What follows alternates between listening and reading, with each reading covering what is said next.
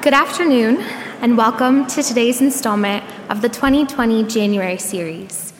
My name is Carolyn DeCam. I'm a junior from Muskegon, Michigan, studying sociology. Now, would you please, I'll take a moment to silence your cell phones. As you are doing so, I would like to welcome guests at all of our 60 remote viewing locations, including Redlands, California, Big Rapids, Michigan, Bradenton, Florida, and Winchester, Virginia.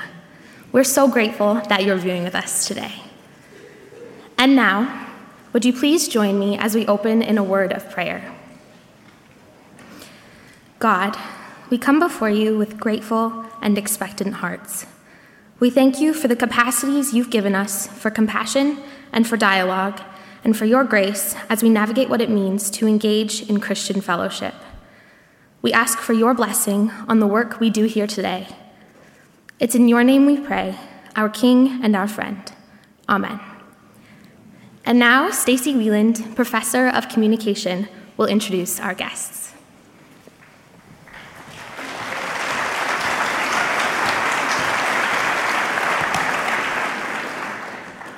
Our speakers today are two scientists, both committed Christians, both passionate and knowledgeable about origins, each arriving at very different conclusions.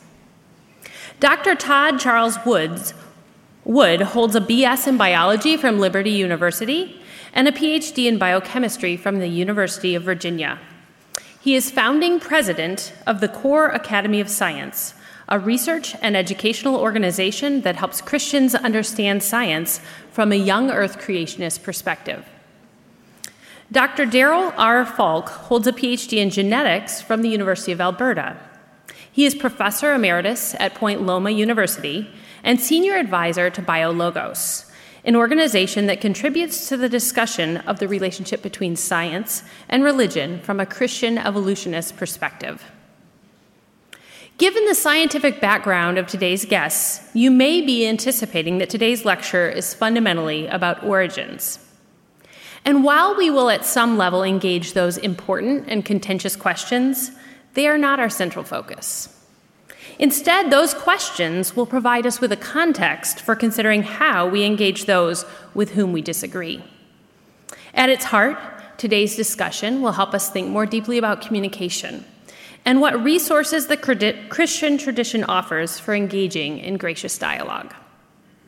In effect, we are being invited today into a conversation that Todd and Darrel have been engaged in since 2013, a conversation that they discuss at length in their book, The Fool and the Heretic: How Two Scientists Move Beyond Labels to a Christian Dialogue About Creation and Evolution. Todd and Darrel were invited on and guided in that journey by Christian nonprofit, the Colossian Forum, which seeks to equip leaders to transform cultural conflicts into opportunities for spiritual growth and witness. Rob Barrett, who serves as Chief Programming and Innovation Officer for the Colossian Forum, will guide and moderate the conversation today. Our speakers will be available to greet you in the West Lobby following the presentation, where their book will also be available for sale. Calvin University is grateful to Issachar Fund for underwriting today's presentation. Please welcome our guests.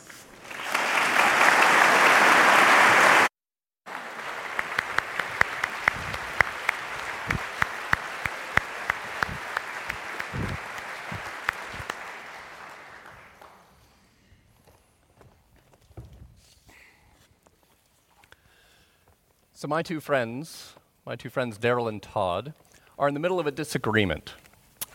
Their disagreement matters very much to them, and it's something they've dedicated their careers to exploring.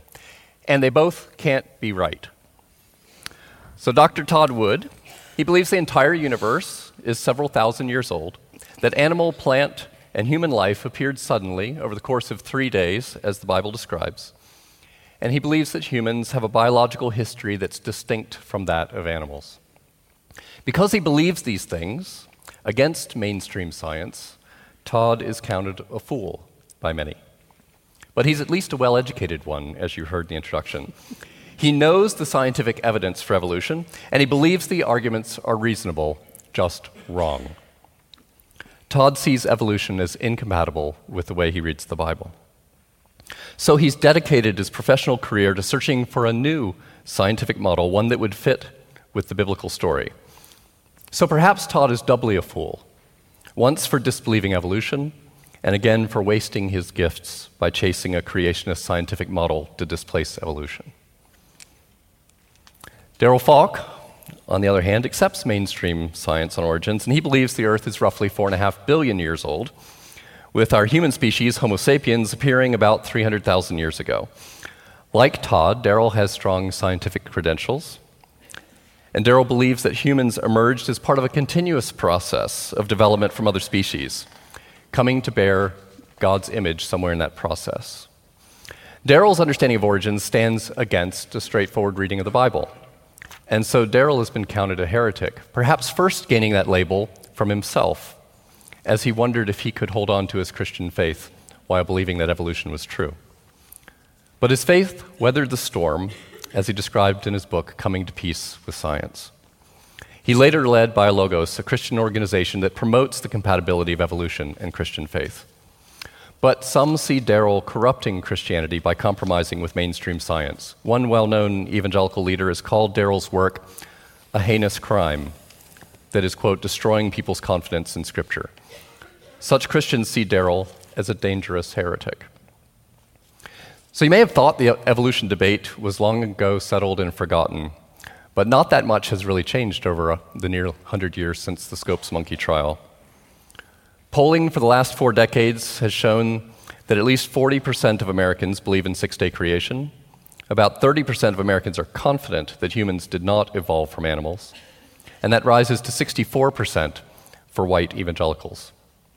As with so many issues, we're a divided nation, both in how we read the Bible and in deciding whether to visit the Smithsonian or the Creation Museum. Our lives are increasingly filled with polarizing disagreements. It's hard to look at CNN and Fox News on the same day and to believe that we're looking at the same world.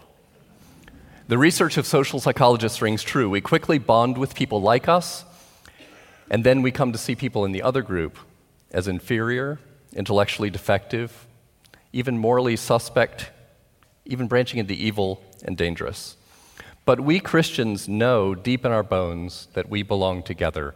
And so disagreements like that between Todd and Darrel do not sit easily with us.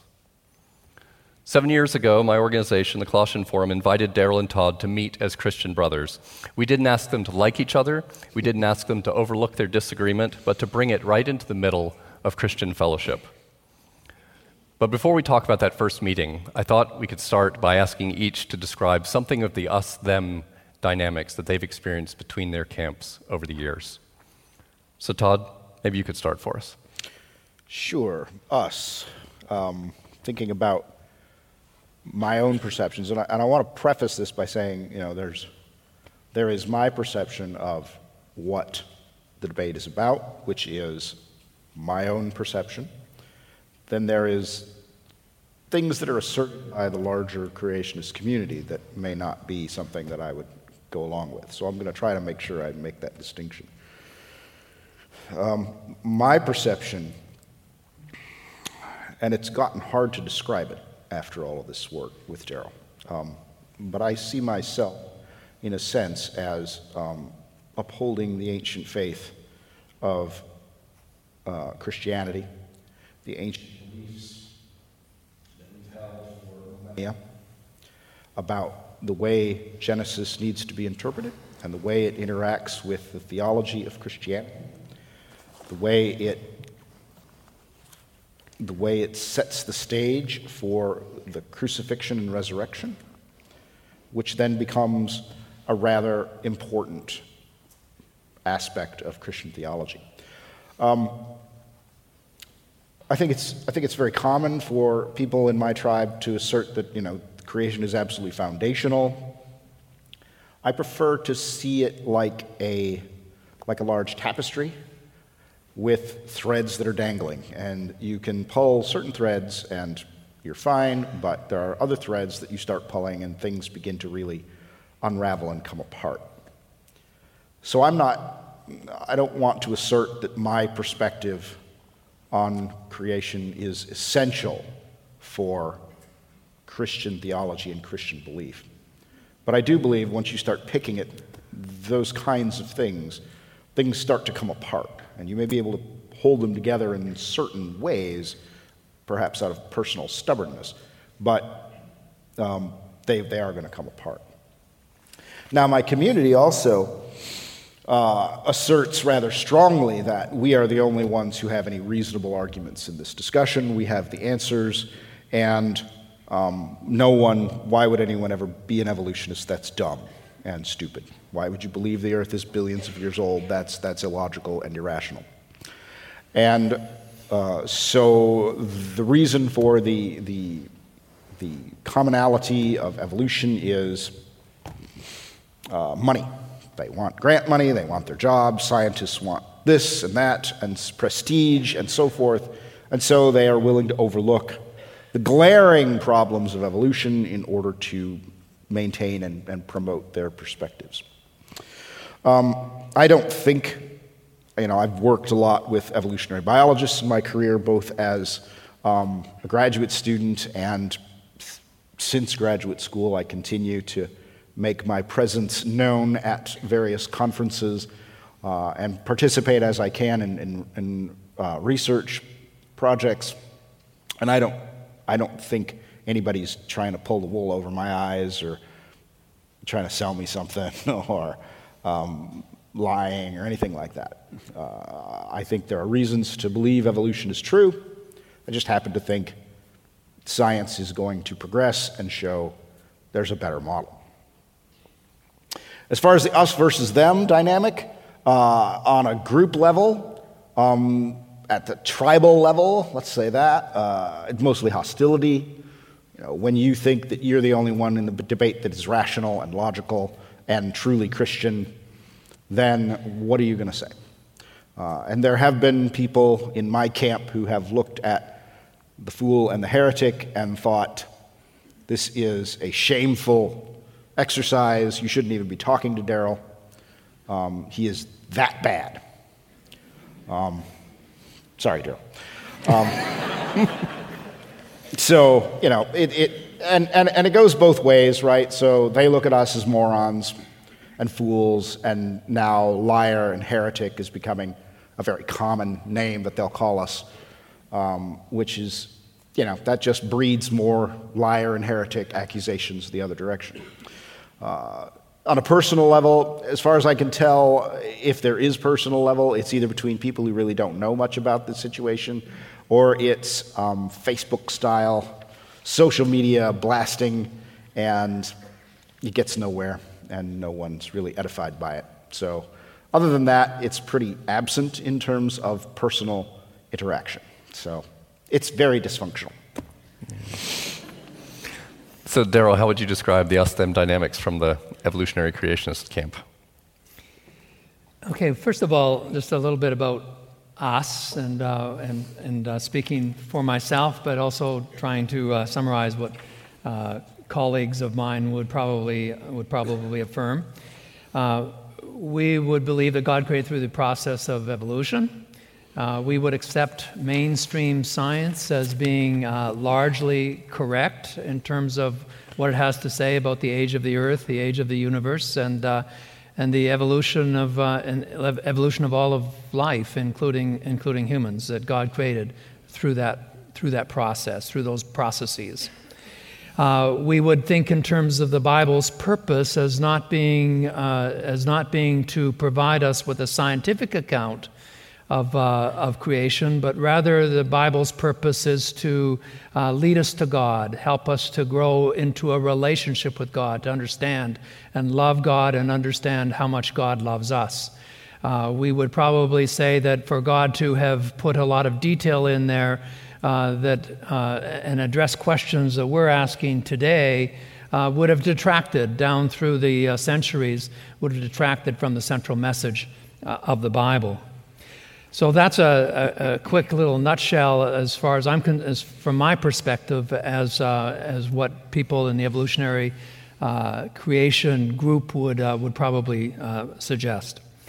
With respect to them, the other point of view of which Todd is a representative and a very good friend. We nonetheless, even though we would have good friends that would hold this view, we would feel largely, I'm not saying this would be true of Todd himself, but are maybe largely unaware of the strengths of the scientific data. That is not true of Todd, but it is true, we would say, I think, in terms of many of the people that hold to a young Earth view and God not having created through the evolutionary process. We would probably think that there is a danger that individuals who hold that view may mislead Christians, especially Christian young people, in a way that because of the scientific inaccuracy of the view, because we would say that the view is wrong, that there is a real danger, especially amongst young people, that once they become more aware, especially if they are science majors, as they become more aware of just how strong the data is, that they will have difficulty putting that, and certainly that's my experience as a professor. A number of former students that I've had have struggled with how to put things together once they recognize that it's not quite as clear as they thought in terms of a literalistic view of creation. And so our concern would be that there can be great damage with this view, and also it can serve as a barrier that might, for individuals who might otherwise want to become Christians, desire to follow Jesus, but there's this barrier in front of them, and that is that they would think that if I'm going to be a Christian, does that mean that I'm going to have to believe such and such in terms of age of Earth and evolution? And whether they know it or not, and Todd would not say that that's a barrier, Todd would not say that that's anywhere near as important as coming to know Jesus himself. And we've talked a lot about that type of thing. But on the other hand, many people who are not Christians wouldn't know that, and that what they see is that perspective, and that this is what Christians believe. And so our concern is that it can serve as a barrier that would play a role in preventing people from following Jesus. As far as organizations are concerned, us versus them, there are different organizations, some of which represent the position that is very, very different than mine, and other organizations that represent positions very similar to mine. In many cases, the organizations are not really talking to each other. But there are exceptions, and I've been privileged to be a part with Deb Harzma being the leader of BioLogos and Hugh Ross being the leader of Reasons to Believe, an organization that believes that God did not create through the evolutionary process, and that's a wonderful exception in terms of organizations having very fine conversations and growing in love for each other. So it does happen, but doesn't always happen, and the organizations, to some extent, exist within silos.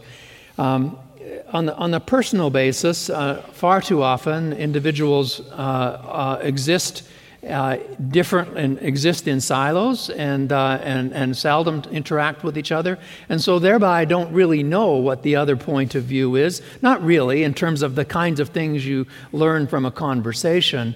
And so on a personal basis, too often we are in our own groups talking to each other and not really learning and understanding and growing in appreciation for each other. And that's been the biggest part of our project during these last 6.5 years, has been to get to know each other and to understand, how could you think like you do?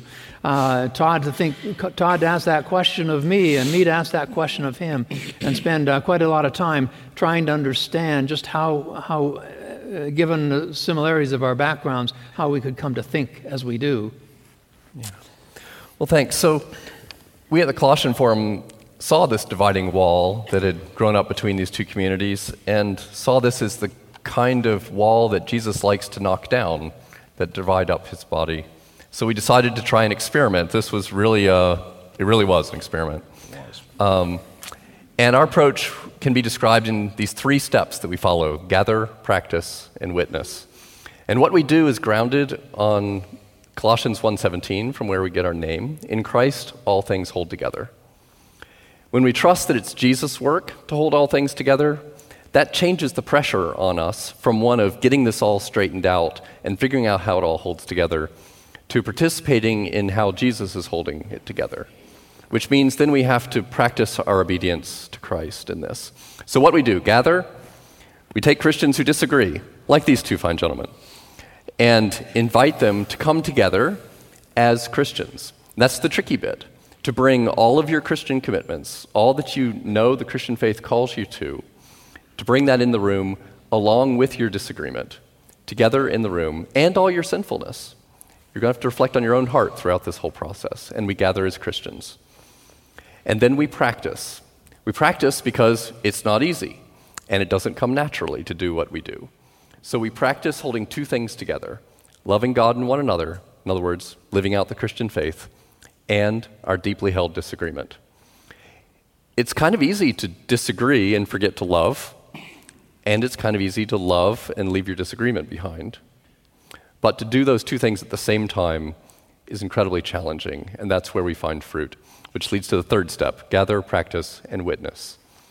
We hope to see and witness the work of the Holy Spirit in our midst as we pursue faithfulness to Christ in the middle of our disagreement. And we look for something surprising and good to happen with hope.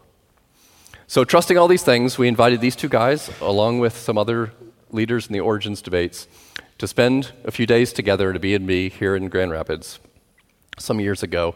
Our agenda was not to find agreement and to walk out being on the same side. Instead, we had a very clear agenda to grow in Christ together through worship and prayer, story sharing, and sharp questions, like Darrel just said. How in the world has following Jesus led you there? And to actually address those things. Before talking about what happened, I want to share a rejection we got from another prominent Origins leader about participating in such a thing. He had tried it before. And I used this as a challenge before us. He wrote to us and said, "We always began each meeting with fellowship, biblical encouragement, time of prayer. The atmosphere was always cordial and collegial. I've given a serious effort to understand the positions, purposes, and passions of those who do not share our commitment on Origins. But I have canceled any further participation in those meetings. I saw no progress, and indeed a growing distance and hardening of personal angst that could not possibly produce anything positive." And so that rejection presented us with a challenge. Would we see anything positive? Or would this just harden us? Or would we superficially chant kumbaya? Would anything good come from this? So I thought, bridging into this, I could ask each of you to say how you responded to the initial invitation. Todd? I didn't want to do it. I mean, I had seen early on, I started graduate school in '94, and the internet was a new thing, and I had seen debates spiral out of control and become acrimonious very quickly. And it didn't matter whether you were arguing about creation and evolution or Kirk versus Picard. It seemed to be equally defective. And I just decided then and there, I don't want to get into arguments with people about this. It's just unhelpful. So it was a bit of a, you worked on me a long time. I did. Before I finally said, all right, I'll give it a try. I mean, after all, what could it hurt? One weekend, and then I don't have to hear about it anymore. And so, yeah. I remember you saying, what's going to happen? I'll say my bit, Darrel say you're wrong, Darrel say his bit, I'll say he's wrong. What else is there to say? Yeah, what else is there going to, yeah. And who knew? So, yeah, I had no interest in doing this at all. I just thought it was pointless and futile and going to probably lead, as this other gentleman indicated, to hard feelings and anger and angst, and who needs that? So nah. Right. Find somebody else to do it. I didn't want to do it. So Darrel, you had a different response. I did have a different response. Todd had a reputation that I'd never met him, of course, but he had a reputation that had preceded him amongst various people in the evolutionary creation community, and he had a reputation as being somebody who is very smart, who understands evolutionary biology well, is interesting to interact with. So from my perspective, I couldn't wait to meet Todd. And so we assembled, and here I was just all excited to meet this person I've heard so much about. And we kind of ran around the circle in that first half hour or so together before we went for dinner, and we introduced each other. We introduced ourselves, and it came Todd's turn, and his statement as we began was, "God said it, I believe it, and that settles it." Amen. So I began to wonder, just how is this going to go? And we'll talk a little bit in a minute. Keep going, Darrel. How did it go? What happened from there? Well, what happened from there was we went for dinner. And dinner is a good place to kind of work through any differences, because you're all sitting there together, sharing the bread and enjoying telling just general stories. And we went for dinner, and we were asked, each one of us. It wasn't just Todd and I. There was a group of others as well. There's about six or seven of us, and we went around the table, and it took quite a long time, a couple of hours, I think, for us all together. I guess that was part of the time they were serving the meal, but we went around the table together, each of us telling our stories as to how we basically our personal testimonies. And it was a very moving time, actually, and we got to know each other right from that very beginning time in ways that are much different when you're sitting around the table together than what the kinds of interactions that exist over Facebook or whatever. It's a whole different world when you're sitting around dinner and talking about your own personal story, your relationship with Jesus, your personal testimony, how you became a Christian, and all of those things really kind of changed the dynamic. We went from there so the evening finished up well, really. But then the next morning we continued the discussion, and we started to talk a little more frankly now, not just over dinner, but now we were at the process of beginning to discuss our differences. And I went ahead, and I felt it was important to be frank. I'm a fairly frank person, I think, sometimes. And so I made the comment to Todd, as I thought if I wasn't frank, we wouldn't get anywheres. And so I made the decision to tell Todd that I felt as though it was his background. If he'd been to some place other than Liberty University, perhaps he might have thought of things a little differently. Am I remembering right that you said if you'd had a real education? I hope I didn't say that. Okay, that may be my coloring of it. But and I indicated that if he'd known a little bit more about evolutionary biology, that perhaps he might not hold the views that he had. And Can I pick that up now? Go ahead. Yeah. Because that to me was like, it's the trigger, and I'm going to unleash on him now. So I started rattling off all my qualifications. My PhD was in macroevolutionary protein evolution. I didn't hide from evolutionary biology. I taught evolution at the collegiate level. Worked in comparative genomics, published papers in evolutionary biology themes, regularly attended evolutionary biology conferences, and of course, I'm relishing this as I am dumping it on him. And I finished with, what more do I need? And what did you do? I recognized I was wrong. And I have to say, his reaction to me, I was like, ready for a battle, right? This was it, this is what I'd come for, and it's going to happen now. Gloves are off, and I'm going to pummel him. And for him to turn around and say, that was poorly chosen, and I did that wrong, and I'm sorry. And he continues to talk about that as that dumb thing he said that first weekend. That's not what anyone's accustomed to hearing. People don't go into these sorts of debates admitting that they're wrong, right? Because we all model this after high school debate, where you can't leave any point unchallenged. So we have to have answers to everything. And admitting that you don't know something, well, that's a weakness, and you're going to get counted off for that. And that moment was one of those key moments where I thought, this is weird. This is different. And I was still sort of hot and bothered by it, but at the same time, well, maybe we can have a better conversation than I thought. It was kind of fun. I remember, by the way, one in the other direction. It was in our office, and I don't know what you said, Todd, but you said something that was inflammatory and over the top. Can't imagine it, can you? We do that. We do it. And I thought at the moment that that's the kind of thing that some people would go out in the hall during the break and they would tweet it and said, that idiot Todd, what he just said. But I remember what Darrel said at that moment was, I don't think you actually meant that. Would you like to try again? And that was an amazing moment. Because from my perspective in this, we were trying to do something other than to get all the points, to win all the points. There was something about setting this in the frame of worship that something different was happening in our goals. Yeah. It's super difficult when you're in your echo chamber. You're used to expressing yourself in certain terms. And when you get together with the other side and you have to talk about these things, you realize even the words that I use to describe what's going on aren't even fair to what's actually going on. To say that I believe in the Bible and Darrel doesn't believe in the Bible, that's not it at all. There's something far more complicated going on here.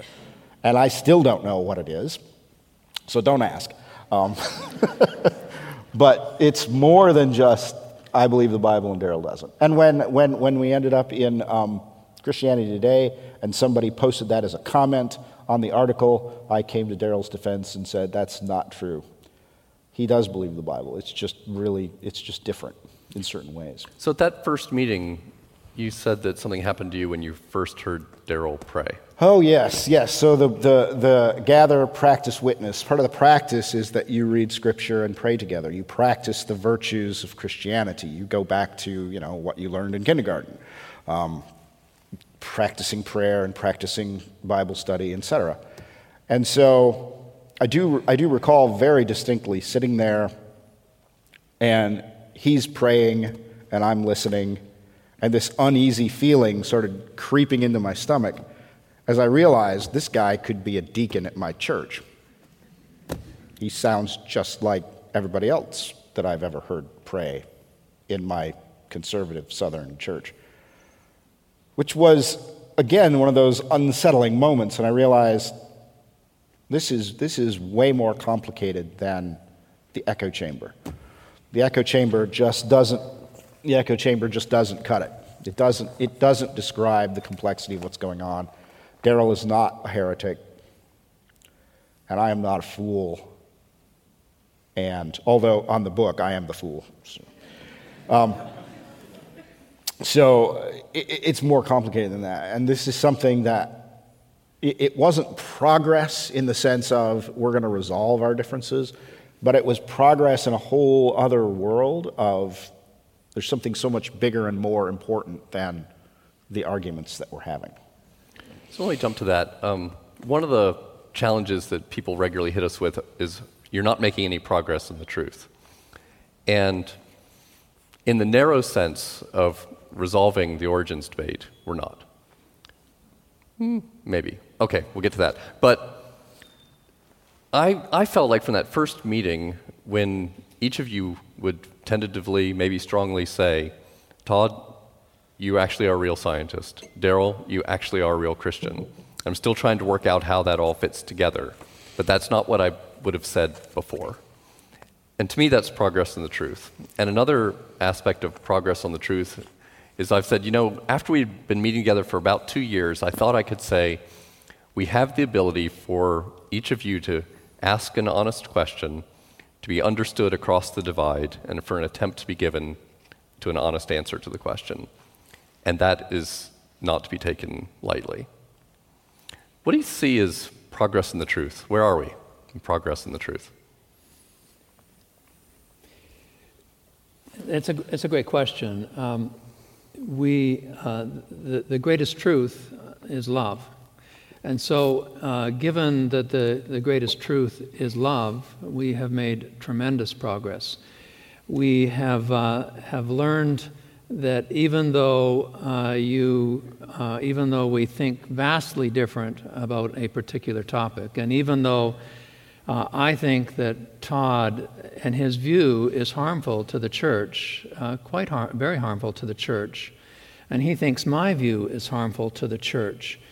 And we've been able to express that clearly, and I understand the sincerity with which he holds his view because of the amount of our time together. I understand the sincerity in terms of why he puts so much effort into and makes so many sacrifices. He's made tremendous sacrifices to hold the position that he has, to be the leader that he has within this organization. That despite these huge differences that we have in terms of our positions, they are grounded in wanting to be what God would have us to be. And as we have come to realize that they are grounded in being what we believe God would have us to be, that we have learned the greatest truth of all, which is love. So as Jesus prayed in that prayer in John 17, immediately before going to Gethsemane, may they be one, Father, as we are one, so that the world might know. There are the three dimensions to that. One of the dimensions is simply the statement, as we are one. Well, we know what that means, as we are one, different persons, but one in unity in the Trinity. May they be one as we are one. May we in our differences be one nevertheless as a unit, as we participate in God, so that the world might know. So that the world might look on and see not the loud clanging cymbals and banging gongs, or however that's stated by Paul in 1 Corinthians 13, but what they see is faith, hope, and love, and the greatest of these is love. Todd, what do you see? Yeah. Ditto. See if I can be more eloquent. Part of this has helped me to understand, part of what we've learned here in our interactions is the idea of what moves us to adopt our positions and what moves us away, moves us to change our minds. You think, going into this, that you think, okay, I'm going to lay out my arguments, and we're going to have a rational discussion, and it's going to get heated, but then we're going to have a little devotional, and it'll be okay. And it's so much more than that, and it's sort of helped me understand. It's helped me understand, I think, how all people who are heavily invested in this discussion approach this. We're not doing this simply because of rationality or logic or the way we read Scripture or something like that. There is the work of the Holy Ghost also in this process. And this then ends up being a mystery to me, right? So thinking about, why do I hold my position? Well, it's this giant package deal, right? I've got my theology, I've got my science, interacting in the way that I think they do, and it makes sense, and it's all balanced. And if someone wants to come in and change this entire structure of my way of thinking about my Christian identity, well, that's not going to happen. And I think it's the same for folks in Darrel's camp. You can't just do that, right? You can't just expect them to dump one theology and pick up another one. It takes the work of the Holy Spirit to do that. It's going to take the mystery of the Holy Spirit, which then leads me to the question of, well, why in the world doesn't the Holy Spirit convict us all of the same things? And, well, that's a different mystery, and I don't have a theology degree, so. Rob, got any insight on that? Let's keep working on that one. Okay, good. Yeah, sounds good. So you started to address a question that I wanted to bring up, which is what would change your mind? And that gets asked a lot. And you've started explaining that it isn't just this one factor, one argument, but there's this package deal that this all fits together, and it's going to radically change your life in all sorts of ways. to change your mind on this one issue. And perhaps that's part of why this one issue is so important, because it's wrapped up with all these other things. And so if you're getting origins wrong, you're probably getting a lot of other things wrong. Mm-hmm. Maybe that's connected to why it matters to get this one right. Yeah, I think that's right. And so for me, thinking about what would change my mind, I tried to ask this, I don't know, about a decade ago. What would change my mind? And I couldn't come up with a good answer. And I think the real answer that I've been looking for is faith. If I am to change my mind, it's got to be a full act of faith in the calling of Christ Jesus on my life. And so far, I haven't had that call, or I haven't heard that call. Yeah. But I'll keep looking. So it's so much more than intellectual. That's the real key issue here. That we think that we're having a debate about evidence and rules of interpretation, and we're having a debate about the entirety of people's understanding of the universe and God and our place in it. And that's pretty big. So, Darrel, what would change your mind? When in one of our first meetings, I made the statement that I couldn't foresee anything changing my mind. I remember that. Yeah, I just, and that is still actually true, to be honest with you. I just can't foresee. I feel that evidence is so strong that God is created through the evolutionary process. Plus, I think it fits in beautifully with theology and enriching the way that God works, and the way that I experience God working within my own life. And when I made that statement, however, it was there were some individuals that came to me afterwards and said, "You can't make a statement like that." It wasn't Todd; it was somebody else, because that just shuts down the conversation. But I felt I had to say what I was thinking, and of course Todd had done the same thing by the statement that I told you that he had made. And so it seems like both of those things happened right at the very beginning, and it seemed like that would be the end. But what I think we all learned as time went by, it wasn't about changing each other's mind. I probably continue to hope for some period of time that maybe Todd would change his mind, and I for the first 3 or 4 meetings, I was still thinking about, so I just need to explain this to Todd, and maybe there'd be some change. What I think we all came to see, all of us that were involved in the conversation, came to see that it really wasn't about changing minds, but rather it was about understanding each other's hearts.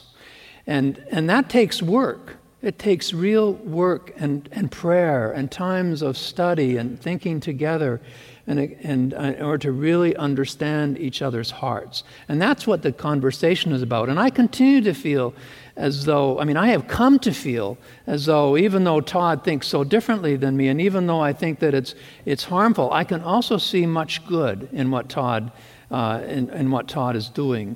I can also see the spirit that he's bringing into his community, and I can see what is being accomplished. And so I actually, even though I am concerned about the community as a whole, I think that the Spirit is working with Todd and working through Todd, and maybe he wouldn't be able to do the wonderful things that he's doing if he changed his mind.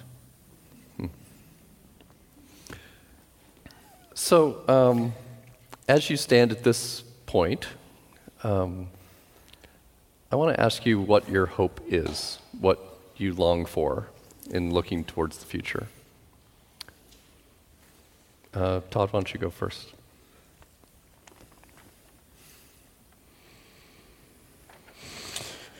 Yeah, I want to echo something Darrel just said. When I started this conversation, when I taught evolutionary biology to Christian students, I would tell them that there were people who believed in evolution who claimed to be evangelical Christians. That's how I phrased it. I always tried to make that careful distinction because I was always highly suspicious that could possibly be. And of course, I had to repent of that because I don't know how to explain him, but there he is. But more than that, the more we've been together and the more I'm seeing the gospel is not the age of the earth. The gospel is not evolution. And the gospel is far too important to put stumbling blocks like that in people's way. And I'm going to say something right now. I don't want you to repeat this because I don't want this getting out to other people. But if you can't be a Christian like me, then you need to be a Christian like him. Because Christ is more important than what we think about creation. And if you do become a Christian, the Spirit can work on you, and I can trust that He'll draw you to the correct choice, which is my position on creation. But your eternal fate, Jesus Christ, is so much bigger than what you think about science or evolution or whatever. Don't let weirdos with strange views on science like me hold you back from coming to Jesus. And what do I hope for the future?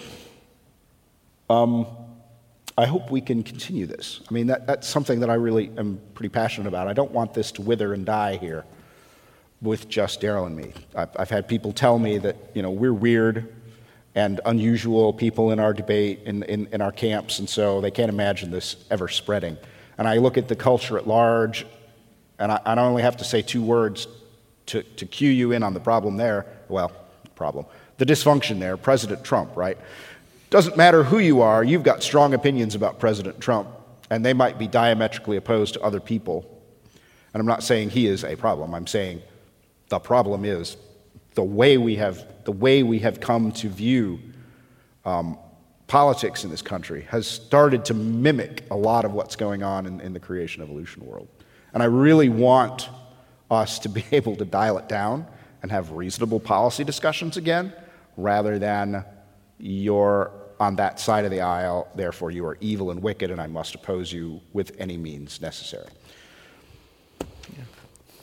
Yeah, so I appreciate the way that Todd has brought that to beyond origins. Most people that I know actually don't care very much about this particular issue that Todd and I do care deeply about, because we're both scientists and we both are concerned about students who are in science, and so for us, the origins question is really important. Most people I know, it's not particularly important, but there are issues that are important in everybody's life, and there are differences that we hold. Politics would be one within the church, but it's only one of many that exist. And so what's next? I hope that what we have learned, and in some small way, that others will come to see that our lessons from the origins discussion have a much broader application. What we learned, thanks to Colossian Forum, bringing us together over these last 6.5 years of conversation and growing to understand each other's heart, is that that's the kind of thing that needs to happen in the church in general. That as we have these differences, that we can be a witness so that the world might know that here's how it's done within Christian communities. We don't all think the same way about politics. We don't all think the same way about women in ministry. We don't all, and we could continue on. But we all love each other. We all live together as a unit within the body of Christ. And indeed, that diversity is a good thing, because that diversity is where we especially learn to appreciate each other. If we were all the same, it would be pretty boring. But because and through our diversity, we get to interact with each other, and we get to love each other in a way that we would never otherwise be able to experience. So on that, as I mentioned in the introduction, these two guys were an experiment for us at the Colossian Forum about what it might look like. And from the work that these two friends and brothers have done, we've developed a small group process that people are using in their churches to engage all sorts of divisive topics, including politics. And so I would invite you, if you see that in your church or other Christian setting, that you could take up this practice, again, following in what they've done. You could do it on origins, on sexuality. We have a number of different topics. Furthermore, just as we've operated as a guide to walk alongside these two friends, then we can walk alongside a church in crisis to help assess your situation and to help to transform those conflicts into opportunities for spiritual growth and witness. And so I just want to shift to the audience Q&A by thanking you as my brothers and friends for walking this journey with us and opening up a pathway that's open to many. Thank you.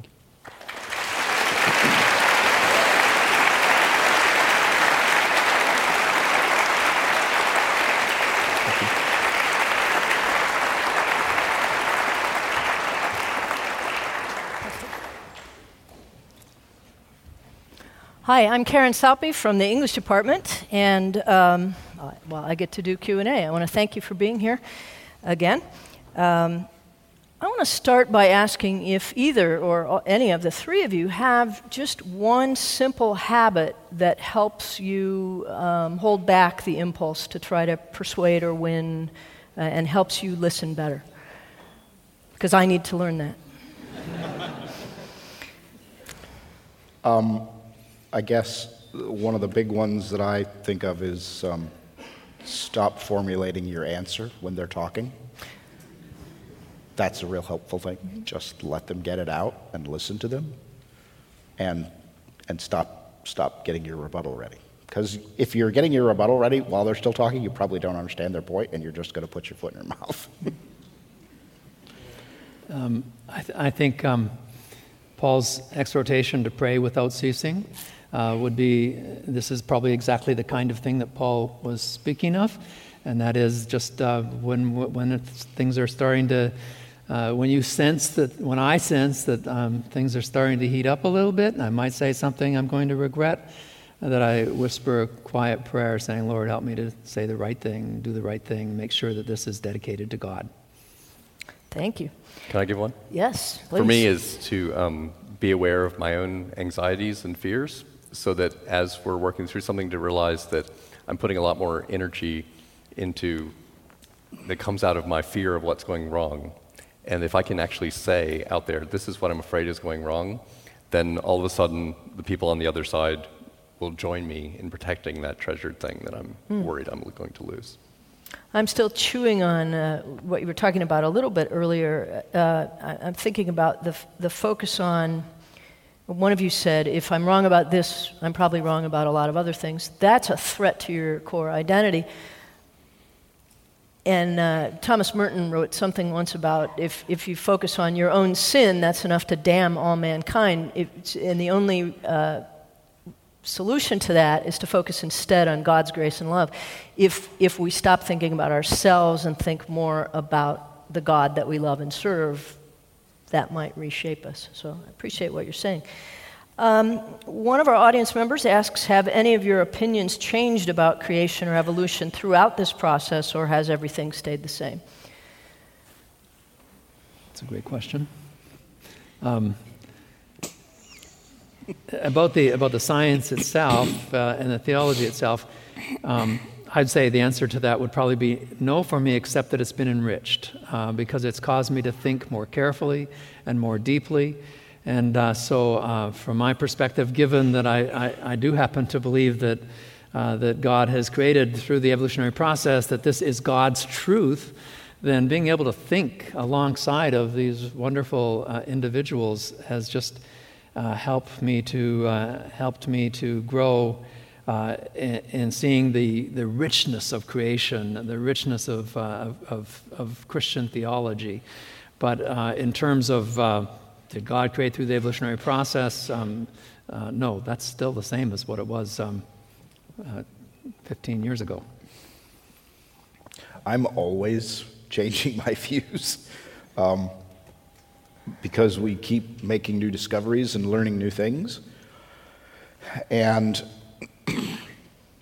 because of that, my understanding of humanity and what humanity is and how it relates to God, that's constantly changing. dealing and talking with Darrel and talking with other people who view even, the composition of Genesis very differently than I do, that's really driven me into a lot more theology work than I used to do, which has enriched tremendously my perspective on the faith. And so, I would say there's a certain core essential identity there as a young age creationist that I retain, but at the same time, there's a lot of stuff that goes on the outside of that has been remodeled significantly. Last year, Arthur Brooks presented a January series talk about how divisive issues in our society can't be addressed until one's contempt for those they disagree with has been overcome. As two Christians who disagree on divisive issues but maintain a friendship in spite of it, what practical advice can you offer for overcoming or heading off contempt for the other? You've answered that in part. Get off social media. Say that again? Or use social media for pictures of kittens and your kids. That's fine, but stop arguing this stuff there because it's highly defective. That's a big thing to me. You need to talk to people, and the echo chamber is such a what do you call it? Temptation. It's a lure.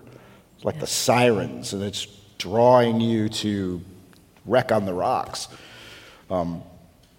Because you think you got it all figured out, and you think your world makes a lot of sense, and then you get together. And the other thing that we didn't really mention in that first weekend, I did try to lob a lot of good arguments, good scientific arguments in your way, and you gave me a lot of reasonable answers from an evolutionary creationist perspective, which left me annoyed, needless to say. And yet, at the same time, I perceived better why the things that strike me as very decisive do not strike you as at all decisive. And so, evolutionary creationist as the straw man on the page became a living human being, and the things that I wonder about, well, I can ask him, and he can tell me, oh, this is what I think. And not every one of those answers is completely unsatisfactory. And I would say, in a nutshell, ask the person if you can have dinner with that person, and sit down over dinner, and talk about each other's family, and talk about personal testimony, and then talk about where you disagree, but do it in that context of building a warm relationship. I worked on contempt some for our politics work because it's an important theme there, and so the definition I carry around is contempt is to say that another person is not worthy of consideration. And one of my theological consultants on this work, she just baldly said, contempt is not an option for a Christian ever. And so it's been important for me to watch my own heart and to see that I do treat people with contempt and to realize that that's a sin, just as a starting point. I want to say there are many, many questions coming in with specific questions about your beliefs about origins. The BioLogos website and the Core Academy website. Core Academy website present basic more than basic ideas, and you can contact either of them later. We thought we might not be able to settle the debate today, so we'd focus on other things. You're good, but... we got 3 minutes left. We do. What have you learned about God from your conversations with each other, and where have you been surprised about who God is?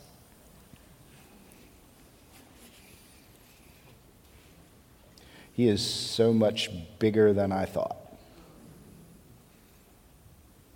And I mean that across the board. I don't just mean in terms of perspectives on evolution. I mean that as perspectives on the entire structure of doctrine in the church. It's very easy, as I said, in your echo chamber to think my system of doctrine and understanding is God. And to realize there are whole other ways of thinking about things. And certain things I think are pretty essential, but there are a lot of other things that I have been my eyes have been opened to great extent.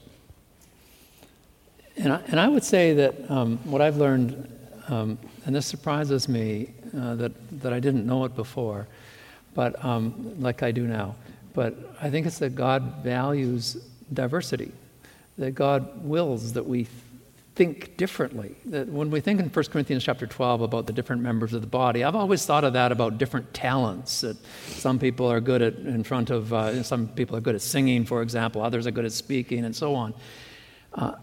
I think Paul had more in mind than that as he wrote that. I think the Holy Spirit had more in mind than that as the Holy Spirit inspired Paul to write that. God values diversity. And I think the reason that God values diversity is because he wants us to be drawn together in conversation and I think that there's things that happen in the midst of diversity that would never otherwise happen. And so that's new for me to recognize that the extent to which I think it's okay to think differently and that God actually probably even wills that we think differently. I want to thank you all for being here. I want to thank our guests for being here. They will be out front to sign books and chat with you. Please don't ask them to settle the debate today again. Yes, thank you all for being here. And thanks to the Issachar Foundation.